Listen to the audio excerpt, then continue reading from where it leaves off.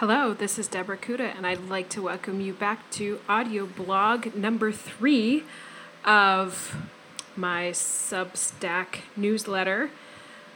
This one I have titled, Mosquito Nets Are Not Idyllic. I was watching Living Big in a Tiny House on YouTube recently. Yes, I have a slight obsession with tiny houses. And in the episode, Bryce Langston, the host, said the following when walking into the bedroom.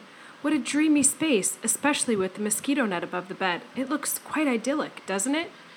They might be idyllic in the, oh my, I'm in the middle of the Serengeti and surrounded by giraffes in a picturesque setting sense, but I can tell you that at 3 a.m, when your bladder is screaming and you can't untuck the net from the bed, you are not thinking, wow, this mosquito net is so idyllic. Mosquito nets are another layer that you have to worry about, and I can honestly tell you that it has stopped me more than once from getting out of bed to get a drink of water. One more thing blocking the way when all you really want to do is sleep. There have been near misses when one of the boys needs to go pee during the middle of the night, and you have to lift up the net, grab the child, tuck the net back in, and then hope that you make it to the bathroom on time. Needless to say, they play a very important role in combating malaria, a disease which is still quite prevalent in Benin. As quoted by the Bill and Melinda Gates Foundation, according to the 2018 World Malaria Report, there were more than 200 million malaria cases in 2017.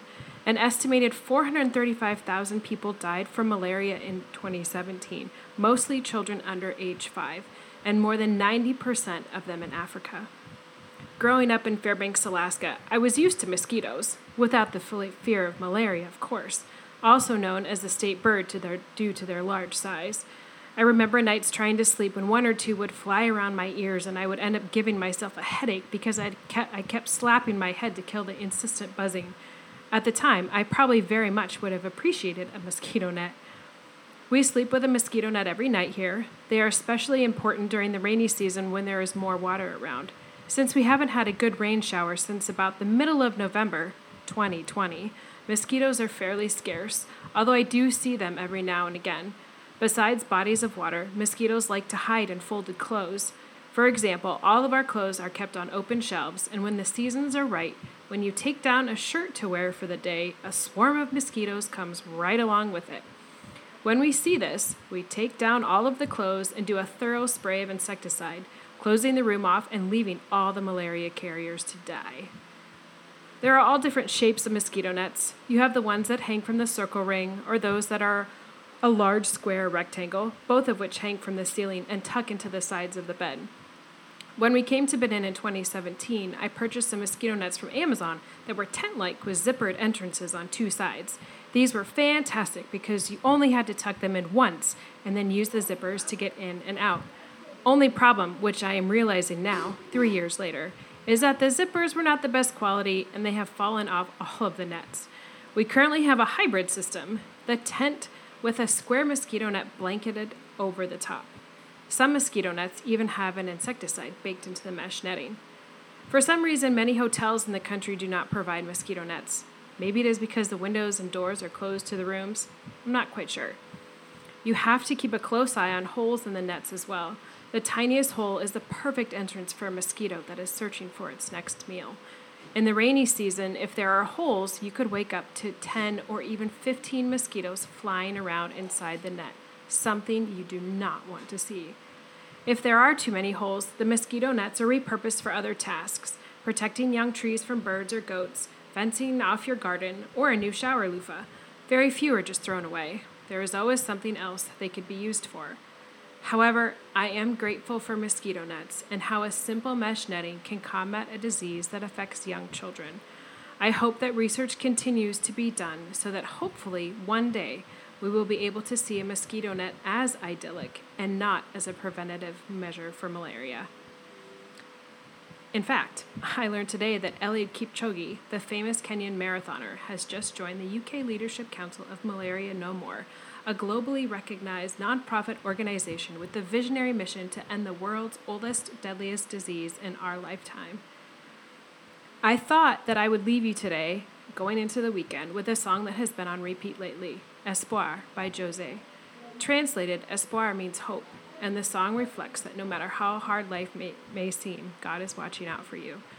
Even though it is in French, I hope that you enjoy the vibe and maybe you take a minute and let the music move your feet. Feel free to look up the lyrics, but be careful as translations are not always accurate to the context of the song. For example, péter means to pass gas or fart in French, but in the context of this song, it means an explosion in a good way. Languages. What can you do? You can go ahead and check that song out on Spotify or Apple Music, and I have the links in the blog post. I'd like to thank you for listening. If you have been listening to these first 3 audio blogs or podcasts that I have put together, have a wonderful weekend, and I look forward to talking to you again on Monday. Enjoy the music.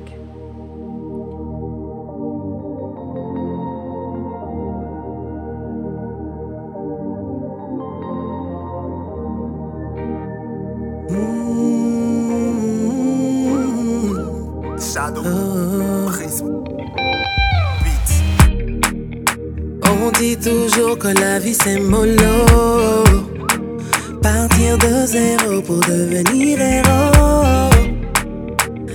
Non, ils m'ont pas vu venir, ils m'ont négligé.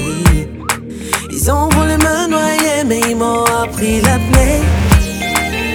Combien de fois j'ai été mise devant mes défauts, jugée et condamnée tristement à cause de mes fautes. Mon Dieu, il les regardait de son côté.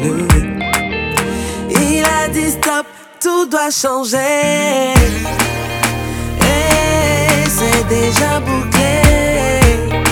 Aux yeux du monde entier, mon doigt a pété. Désormais tout le monde verra mon étoile briller. Dieu a parlé, qui peut contester? Jeudi ça pétait. Pour ma destinée, mon Dieu s'est levé. Terminé, je ne suis plus la risée du quartier. Dieu a parlé, qui peut stopper?